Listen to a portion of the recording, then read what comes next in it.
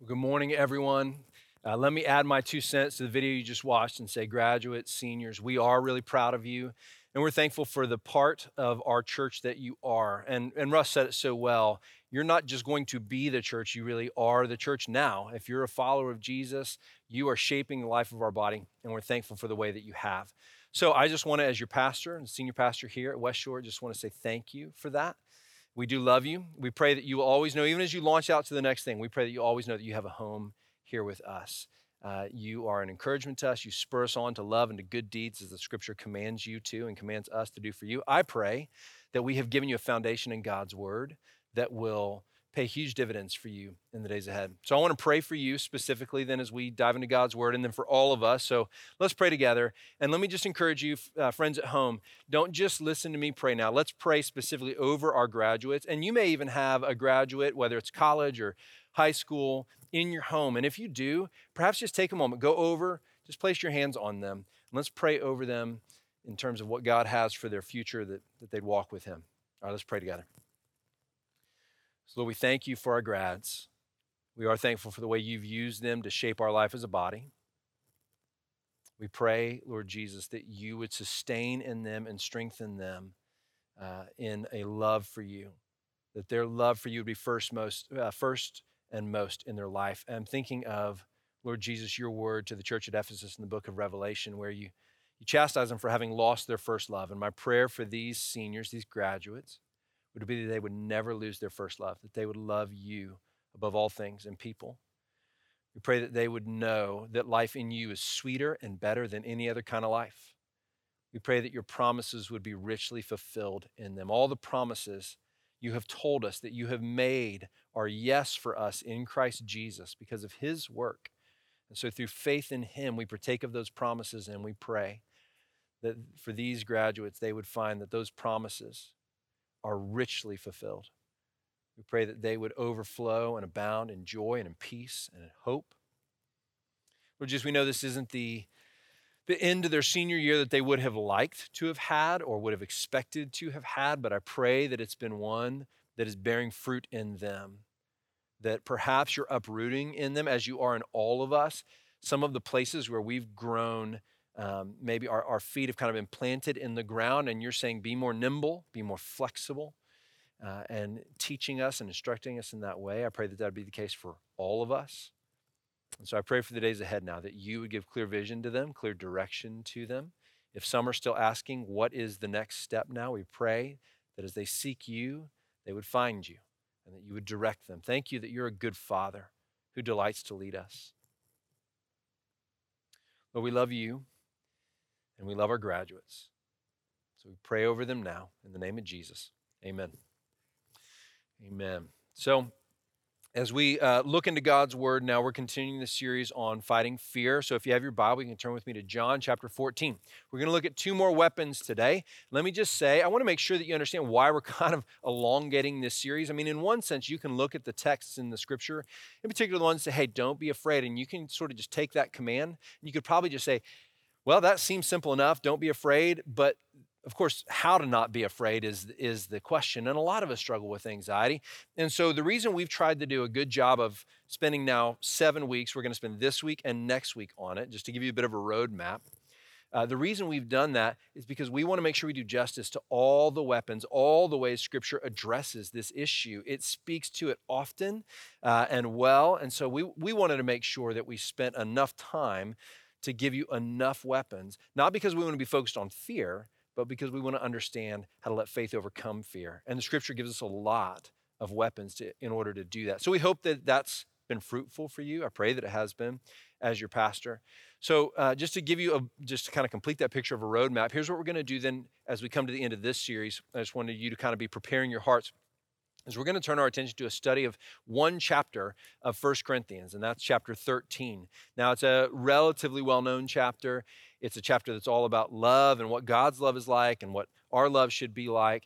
And so what we're going to do over the course of the summer is we're really going to dissect that passage phrase by phrase. And I'm excited to do that because I think it's one of those chapters that people are vaguely familiar with. They've heard it read at a wedding, or they've, just because it's about love, it's popular.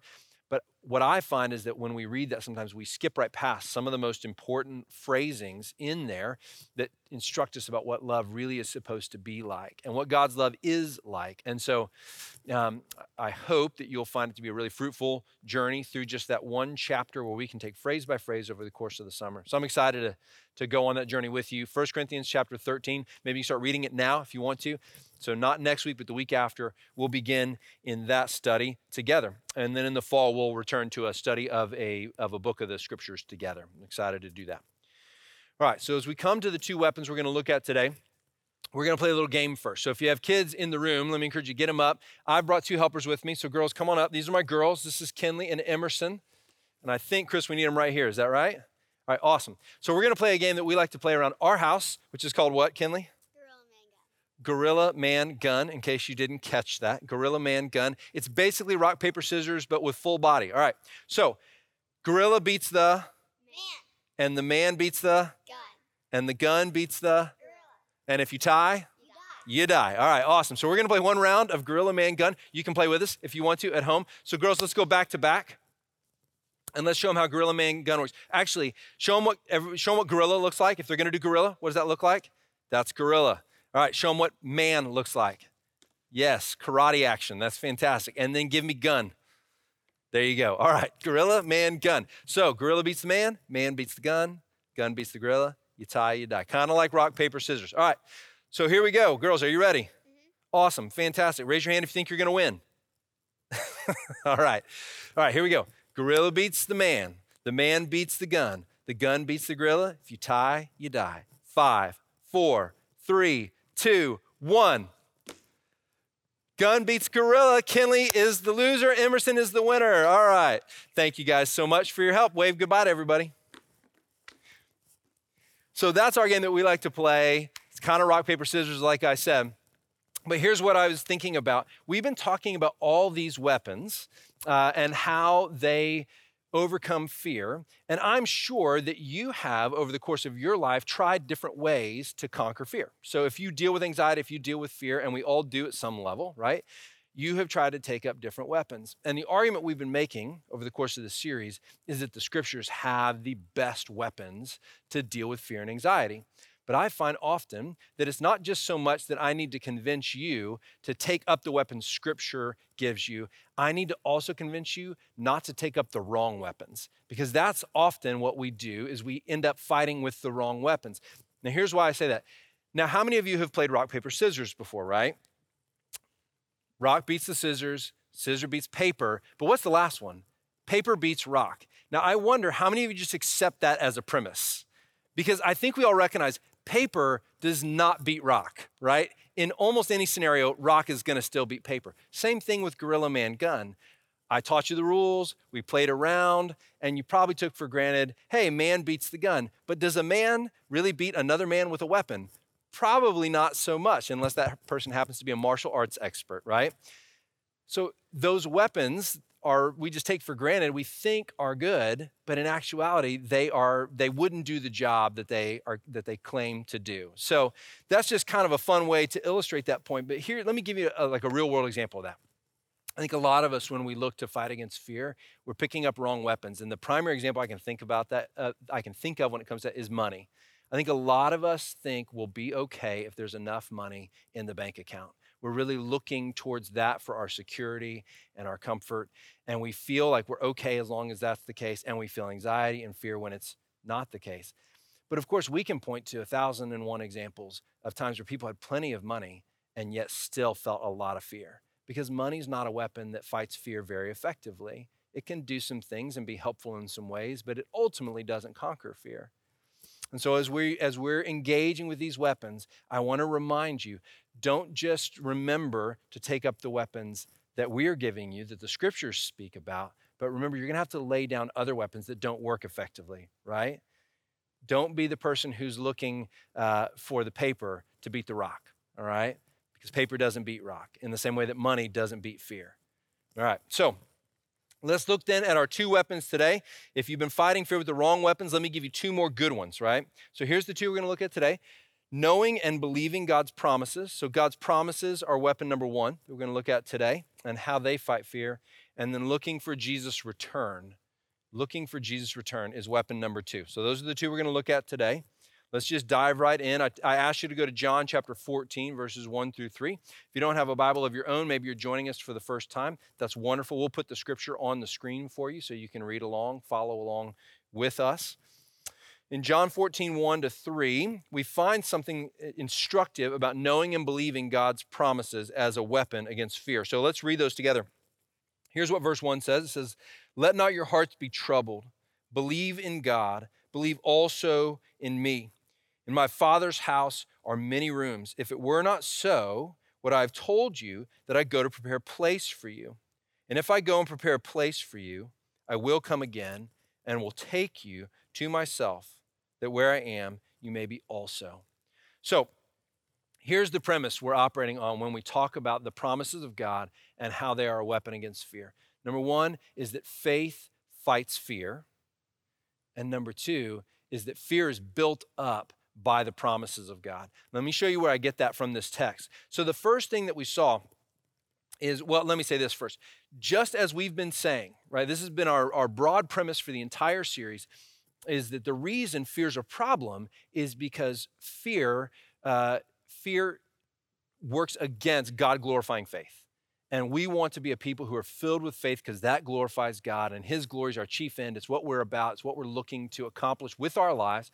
And because fear diminishes that, we want to conquer fear.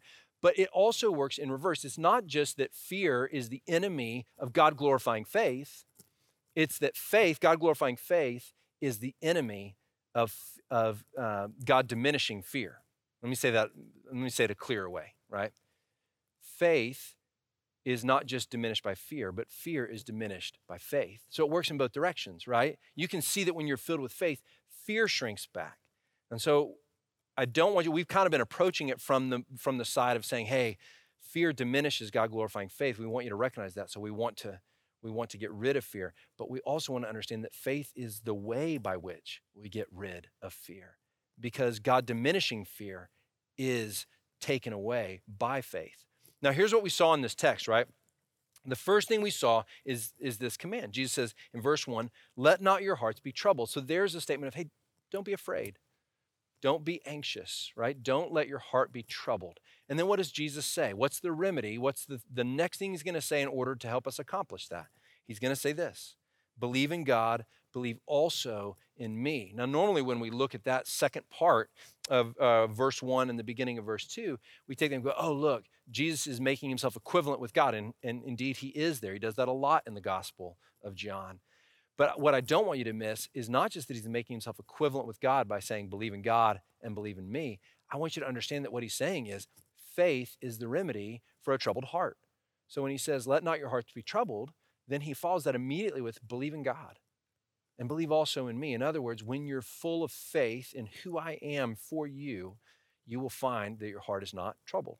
You'll find that fear shrinks back because faith is growing, and fear cannot remain in the presence of faith.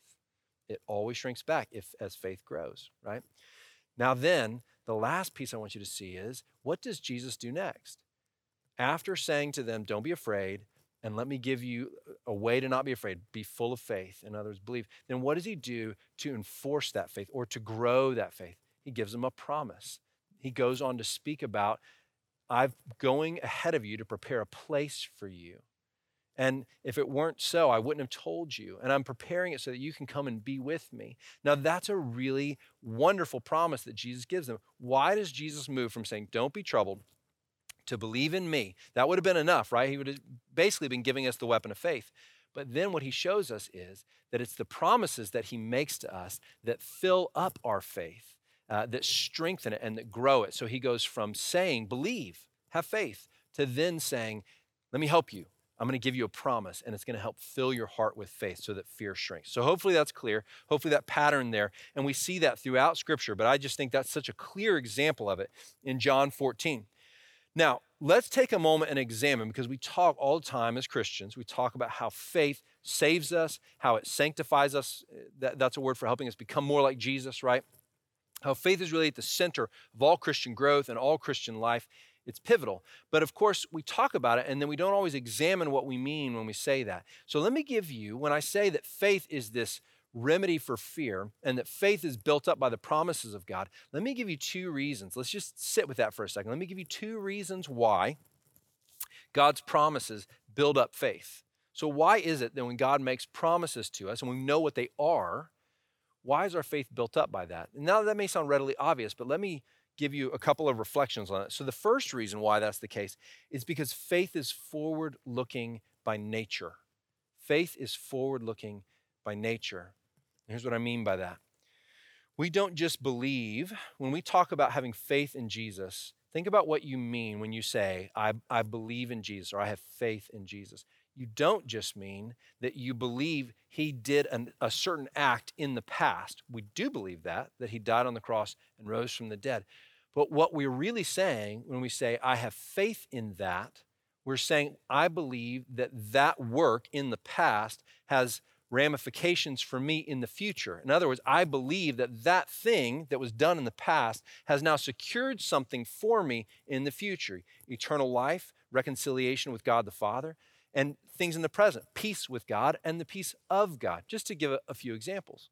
So that when we say, I have faith in Jesus, we're saying something not just about something that happened in the past. We're saying something about the nature of faith is to look to the future and say, oh, all that God has promised will come true because I believe in this past event and what it means then for me. So that's what I mean when I say faith is forward-looking. We don't just believe Jesus died, but that his death secured something for us in the future. Now, then take that to promises.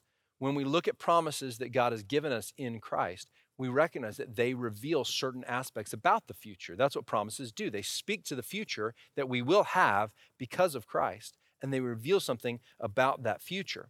Therefore, they become like accelerant on the fire of our faith, right? It's like adding gasoline to a fire in your heart that is faith. And then if I pour the gasoline of God's promises on that fire of faith, it grows, right? It accelerates, and it does that because those promises are able to make clearer to you what faith has purchased for you, what God has purchased for you, and then you've received because of faith, thereby making your faith stronger. Here's the best illustration I could think of when it comes to this. Like, have you ever gone on a vacation where you have been really looking forward to it? Maybe it's a vacation you saved a long time for, and it's a destination you were really like always eager to get to. Now, of course, you'd be eager if you never had any idea what the place you were going to looked like. You just knew, like, I don't know, Hawaii or the Virgin Islands, somewhere that you just always had dreamed of going, right? And you had heard good things about it, and you were excited to go. And of course, you'd be excited just because of what you'd heard. But what about then having pictures to look at that sort of gave you a picture of what it's going to look like when you get there? You saw the picture of the place you were staying. You saw the picture of the beach you were going to go to. You saw the picture of the food that was going to be served at the hotel where you were going to be staying. And don't you imagine, and haven't you perhaps had this experience, that as you look at those pictures, I'm guessing some of you right now have some summer vacation plans that you're hoping you're still going to be able to participate in, and you're probably going back and looking at those pictures and thinking, oh, I can't wait to get there. I can't wait to be in that place, right? What do those pictures do, right? They give you a visual, a clear understanding of the place that you're going. And so they help you get a fuller understanding of that, and that causes your excitement and your sense of expectation to grow. And that's what God's promises do as it relates to building up our faith. Faith has purchased for us these promises, the fulfillment of these promises. And because it has, the more we know those promises, the clearer the picture of what that future is becomes to us. So that's an important thing to understand about how promises work. And then the second thing, let me say one more thing there. When those promises, now this is like, stay with me here because this is a little bit more kind of like inner stuff that goes on internally here. But the scriptures speak to this. When those promises that God gives us come in contact with faith in us, they don't just build our expectation of the future. They do that. That's what I was just talking about. They build our sense of like, I can actually see them, like the pictures of the vacation location, right? So they build our expectation, but they don't just do that. They actually allow us a taste of the reality of that promise now. So faith does more than just go, oh, I'm going to have that someday. Faith actually enables us to begin to operate with a taste of that future reality now. So when those promises come in contact with faith in the heart of a believer, what they do is they begin to well up and fill up in the believer the conviction and the certainty and the assurance that those promises will come to pass, so much so that faith makes those promises tasteable, if you will. It makes it a reality, not a fully recognized or realized reality, but one that is so certain and so assured that you can begin to taste it because you know it. And that's what faith does. It doesn't just say, look to that day. It actually gives you a taste of that day now. I hope I'm being clear about that because that's how powerful faith is, and it's why it's at the center of God's saving process, because he gets the credit, and also because it by its very nature, God has designed faith in such a way that it enables us to live in a very real way, live in the reality of the future that has not yet come, but experience it as a reality now. Not fully, but very much real. All right. Here, Hebrews 11:1 is a great example of this. It's the kind of the famous biblical definition of faith. Hebrews 11:1 says, I'll just give you the first phrase in it. Faith is the assurance of things hoped for. Well, what is the author of Hebrews saying there when he says that faith is the assurance of things hoped for? He's saying that faith is an absolute assurance, an absolute certainty of something that has not yet come to pass. In other words, I think what the author of Hebrews there is saying is exactly what I'm trying to communicate to you, that there is a way in which when God's promises, those things that are not yet fulfilled in the future, come in contact with faith in the heart of a believer, what they do is they give a foretaste of those things to them so that they live in them now with deep assurance. I think that's what Hebrews 11:1 is trying to get at. Let me give you an example of how this works now. Because this is, let's get to where the rubber meets the road, right? Those are kind of ideas. But I want to think just for a moment about how believing a certain promise then causes you to be built up by faith so that anxiety shrinks back, fear shrinks back. And let's use marriage as an illustration. And I can think of it in two ways. Perhaps you're not married and there's this anxiety that you hope to be married, but that hasn't happened yet. Or perhaps you're in a marriage that is difficult. There's aspects of it that are difficult. And you're thinking to yourself, perhaps fearful, that this can't change or it's not going to change. Or perhaps the amount of effort required to bring about the change is daunting. And so that brings about fear and some anxiety. Or perhaps if I were to initiate a desire for changes in my marriage with my spouse, would they be receptive to it, or would I get rejected even just initiating that conversation? So you can imagine, I know that those are realities.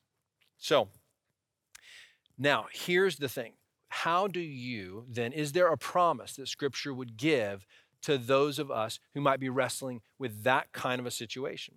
And there is. It's in Revelation chapter 19, verse 6. And it's a piece of Scripture that talks about what we call the marriage supper of the Lamb. In other words, the time when Jesus will return for his church and take her as his spouse, his bride. So we will all ultimately be married to him. We will be his bride as the church, right? And we'll sit down with him for a wedding feast. And we will be his and with him forever. Now, here's the promise of that. The promise of that is that our marriages now are a placeholder for our ultimate true marriage then. And what faith does, when we have that promise now, and it comes in contact with the faith in our heart that that day is going to come, and now because of faith, we can taste the reality of it. We can taste our true and better marriage to him. What that does is if we're married now, it takes all the weight off of our current marriages to be the ultimate thing, because they're not the ultimate thing. Our marriage to him is the ultimate thing, and it will come, and we can taste it now by faith, and the promise is there. And faith allows us to get an experience of that promise. So what does it do? It allows you to not be harsh with your spouse anymore, because they're not the one that ultimately needs to satisfy you. It allows you to forgive. It allows you to be kind with your words. It changes the dynamic in your marriage when you begin to taste and live in the promise of the marriage supper of the Lamb that is yet to come, but also by faith is experienced as a reality now. If you're not married and you hope to be married, and you feel anxiety over that, how does this promise work for you?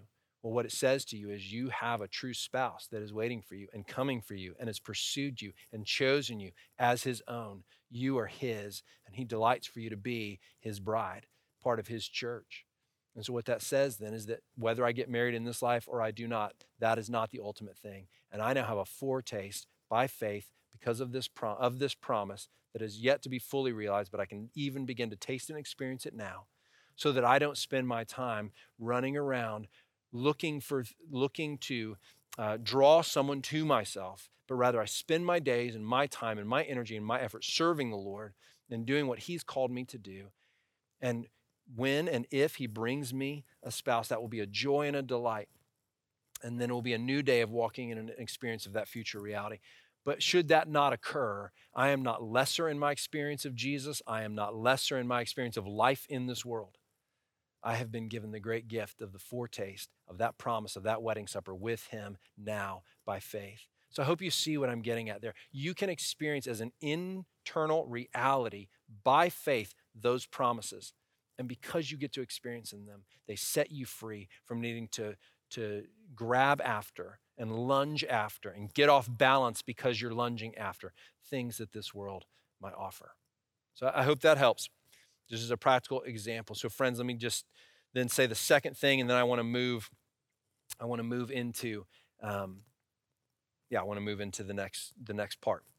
So the next way that promises build up faith is that God's promises convey care, power, and a plan. Let me tell you what I mean by that. For God to make a promise, for anyone to make a promise, they have to care enough to make the promise. They have to have the power to deliver on the promise, otherwise it's empty, right? And then they have to have a plan that promise fits within. So just by virtue of God making promises to us in the scriptures, like the one we saw in John 14, I'm going ahead of you to prepare a place for you. Just by virtue of him doing that, what he's communicated to you is, I love you. I have power to make this happen, and I will make it happen. And I have a plan. So whatever you're going through, whatever's happening to you right now is not purposeless, but it is planned and designed as part of my pathway to getting you to the fulfillment of the promise that I have for you. So every promise in Scripture, we encounter them, and they are almost on if you have eyes to see them, they're on almost every page of Scripture. If you have eyes to see them, they are everywhere. God has filled his word with promises because he knows that they build faith, and faith sanctifies, and faith saves, faith transforms. So every time you encounter a promise, what you're encountering is God's care. I love you, essentially, is what his promise communicates to you. Otherwise, I wouldn't make this promise for you. I have the power to make this happen, and I have a plan that you're living inside of. So walk in it. Don't be afraid, right? So it pushes back fear because we recognize that those things are true every time we encounter a promise, right? So now, how do we take hold of God's promises? All right, so this is our first weapon, God's promises. How do we take hold of them? And here's how we do it. Number one, there's no way around studying the Bible to learn what God's promises are. I said they're on almost every page of Scripture. Well, you have to read the Scripture. So no surprise there. Let's just be really simple about it. If you want to know what God's promises are, you find them in his word, and you have to read them. And by the way, that's so deeply important because there is a habit of some of turning things that God has not promised into promises. And then we get deeply disappointed as if God promises always to be healthy or to be rich or to always be this thing or that thing. And when we turn things God has not promised into promises, they don't grow faith, they shrink faith because we're not taking God's promises, we're taking some other thing and claiming it as a promise that really is no promise. So that's deeply important. No way around being deeply invested in God's word to understand what his promises are. Then the second way we take hold of that. Oh, actually, let me say there, as you're feeding on God's promises like Matthew chapter 5, verse 8, blessed are the pure in heart, for they will see God. How rich is that promise, right? Or Philippians 4. Last week we looked at those who pray will receive the peace of God, which passes understanding, right? Or the promise that we're of more value to him, Matthew chapter 10, we're of more value to him than many sparrows. So don't be anxious. Don't be afraid, right? Or John 14, one we just looked at. I want to encourage you, don't rush through every promise, but take time to sort of take each promise, sit with it for like a full week. Each morning when you go to God's word, as you're fighting fear with the promises of God, don't just go, well, I'm just going to sort of load up with a lot of promises. You got your whole life. You got your whole life to spend meditating upon God's promises. So just take one and turn it over and look at it from every angle. Spend an entire week, maybe 2 weeks, just meditating on, thinking about the implications of those promises, what they mean, and letting them come in contact then with that faith that you have in Christ in your heart.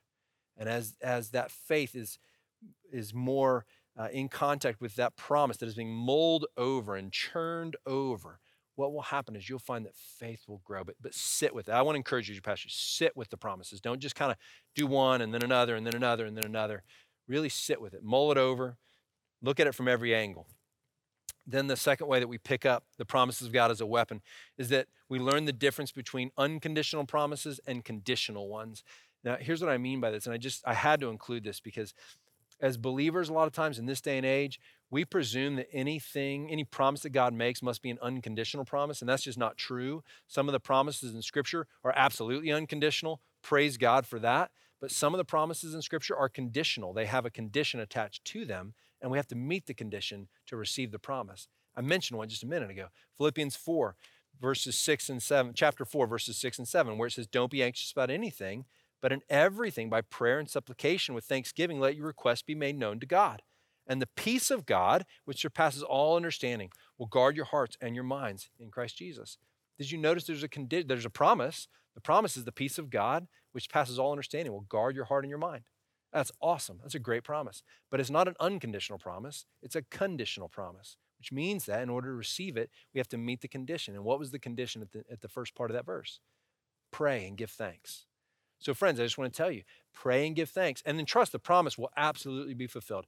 I won't belabor this because we talked about it a couple weeks ago when we talked about that text specifically, but I just want to remind you, as you're taking up the weapons of God's promises, in the same way we don't want to claim things to be a promise that aren't actually a promise the Bible gives us, we also don't want to imagine a promise is unconditional when it actually is conditional. And when there's a conditional promise, then we want to meet the condition and we will see God deliver on that promise. But what we don't want to do is imagine it's unconditional and then wonder why God isn't providing. So I never pray, I never give thanks, and I'm wondering why there's no peace in my heart. Well, because I haven't met the condition.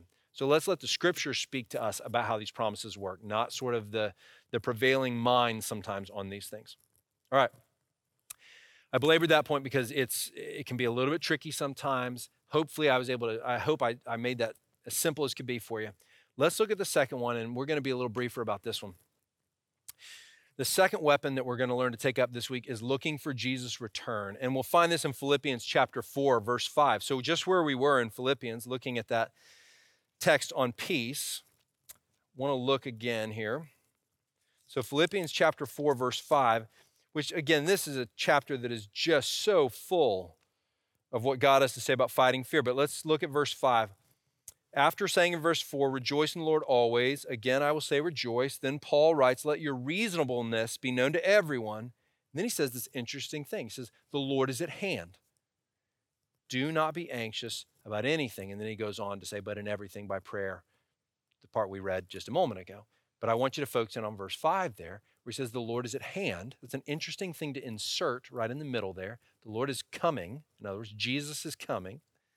He is at hand means he's coming soon. So Philippians, Paul is saying, the Lord is coming and he's coming soon. So don't be anxious. Rather pray, right? That's kind of the flow of the thought there. So here's what I want you to see, church. What Paul is telling us, what the scriptures are telling us, is that when we look to Jesus' return, we are taking up a weapon that helps us fight against fear. So let's ask ourselves how so. And let me just give you three. I'm just going to hit them, like I said, pretty quickly. There are three things about Jesus' return that drive away fear, right? And well, there's more than that, but I'm gonna give you three today. So, number one, he's going to come soon, is what we just saw in Philippians chapter 4, verse 5. The Lord is at hand means the Lord is coming soon. Now, let me speak to a possible objection there. Obviously, Jesus lived in the world 2,000 years ago, or a little bit more than that, and we're thinking to ourselves, well, gosh, that doesn't seem like how could Paul say to the Philippians, the Lord is at hand? James, in James chapter 5, verse 8, says the same thing, the Lord is at hand. Revelation, no fewer than 4 times does John write in the book of Revelation, the Lord is coming soon. And by the way, he's not the one he's the one recording it, but it's Jesus himself saying, I am coming soon. So we have to ask ourselves the question, well, is the Bible wrong somehow? I mean, thousands of years doesn't seem soon. The way we need to understand whenever we see Jesus saying, I'm coming and I'm coming soon, right? Or Paul writing, the Lord is at hand. We need to understand and take a broad scope of human history. Because when the Bible talks about the return of the Lord being at hand, what it essentially means is we have gone through all of redemptive history, the creation of Adam and Eve. We've gone through the promise to Abraham by which a covenant people was raised up. We've gone through the giving of the law to Moses. And then we've seen the prophets testify to the coming of the Lord Jesus and what he would be like, this Messiah, when he came. And then Jesus came incarnate, God incarnate in the world. And he bled for our sins and died on the cross and rose from the dead. In other words, everything has been accomplished that must be accomplished other than the return of Jesus and his final glorification when he brings us home to himself and rules and reigns on the earth and establishes the new heaven and the new earth, right? So here's what we understand. When we look to the coming of Jesus and we understand that his coming is near in the broad scope of history, everything that needs to be accomplished for him to return in the history of redemption has been accomplished. Now, there's still things like the preaching of the gospel to every nations that we're looking to, but we won't know exactly when that's accomplished or when it's finished. And so in a very real sense, we say the Lord Jesus could come at any time because we won't know when every piece of what the scriptures speak to about what will transpire in his return and prior to his return, when all those things will be fulfilled. So church family, my point in saying that is this. When Jesus says, I'm coming soon, we need to recognize, to take a broader scope to understand he absolutely is coming soon. And here's what I think that means really for us. Not only that his return is imminent, that we can expect it, perhaps at any time, but also that when he comes, we will not think it was a long time once he's come, because all of a sudden we'll see with God's eyes. We'll see from God's perspective, from his vantage point, why he was patient, why he tarried, why he did not come when we perhaps hoped he would come. But when he comes, we will find that we will all of a sudden see history through his lens.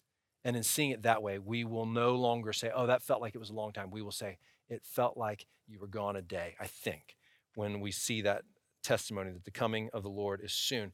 And how does that help us? Well, if you know the Lord is coming soon, in the grand scheme of things, it helps you to endure the difficulty of today, whatever that thing is you're anxious about. The second thing is that he is going to win, not the thing that you fear. Jesus is going to win, not the thing that you fear. When he returns, he will defeat death. 1 Corinthians chapter 15, verses 51 through 58. I won't take time to go and examine that text for us today. But what I'd encourage you, you can go there and examine it. And of course, what we see there in 1 Corinthians 15, 51 through 58 is that Jesus is going to defeat death itself. And the evidence of that defeat of death is going to be that he's going to give new resurrection bodies, both to those who have already died when he came back, and he'll raise them, and also to those who are alive when he returns, that they will rise to meet him in the air and receive new resurrection bodies that will never die.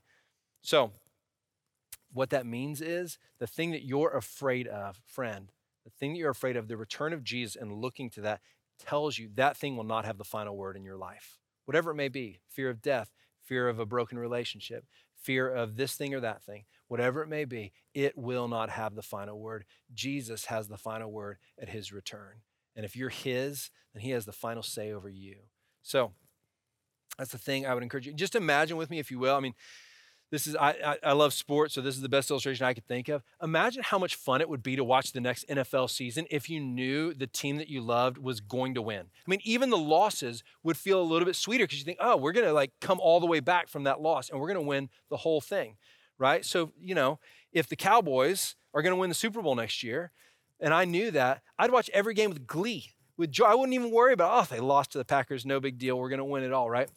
That's the expectation we can have. Jesus is telling us, I'm returning, and when I return, the thing that you fear will not win, will not have the last word. I'll have the last word. So, and then number 3, we will always be with him. 1 Thessalonians chapter 4, verses 17 and 18 says, encourage one another with these words. Basically, when he comes, we will always be with him. And then it says, so encourage one another with these words. So the great news is that when Jesus comes, we're never going to be parted from him again. And because we're never going to be parted from him, because there's nothing to fear that Jesus would return, and then on the other side of that somehow there'd be another thing to endure, another difficulty. It's the final word. It's the final say.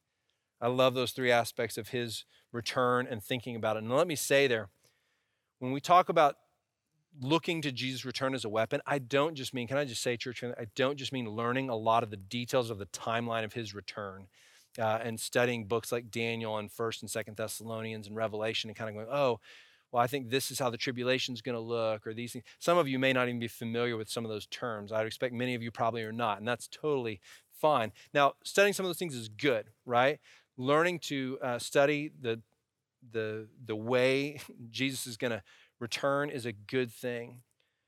But I want to encourage you, when I say looking to his return, I don't just mean studying some of those details about the end times. What I mean is living in such a way today that you are living with an expectation that he's coming back, sort of with one eye to heaven, and making your choices in light of that reality. That's what I really mean by looking to heaven or looking to Jesus' return. And as we do that and learn to expect it and think on it and meditate on it, we'll find that fear shrinks, because the one who will have the final word we know is coming. So, friends, as we began, let us end. Let me just say, take up the right weapons. We've given you 2 more today, right? Do not get caught in the trap of believing that paper beats rock. Paper doesn't beat rock. Money doesn't beat fear. Fame and security, family, none of that beats fear. What beats fear is the promises that God has given us in his word, the weapons that he instructs us to take up. So let me pray for us. We'll close our time together with another song and worship. Let's pray together. Lord Jesus, thank you for your word. I pray that I've done an adequate job now of explaining what your word offers us. And would you just take it now? We trust, Holy Spirit, that you're ultimately our teacher. And so we trust that you would take that word now and plant it in our hearts and plant it in our minds, that it would grow and bear fruit. And that's my prayer for my church family and for myself, Lord. Your word is alive and it's active, and it teaches and instructs us, and it changes and it transforms us. So I pray today, I pray for those who are joining us for the first time, that as they encounter your word, they would find that it is exactly what it claims to be, sweeter than honey, a good gift from you, because it speaks truth and it just resonates in their hearts. That what they've heard today is truth. And for those who are your followers and are part of this church family and have been for a long time, I would pray that they would not grow weary in doing good now, that your word again would lift them up, encourage them, fill them with all manner of good fruit, so that they would spur one another on to love and good deeds. Would you watch over and protect my church family? I love them. I pray your hand would be upon them, that you'd bless their relationships, that you give them wisdom, that you would give them joy, that you would give them peace. We pray it in Jesus' name and for his sake. Amen. Amen. Let's worship together.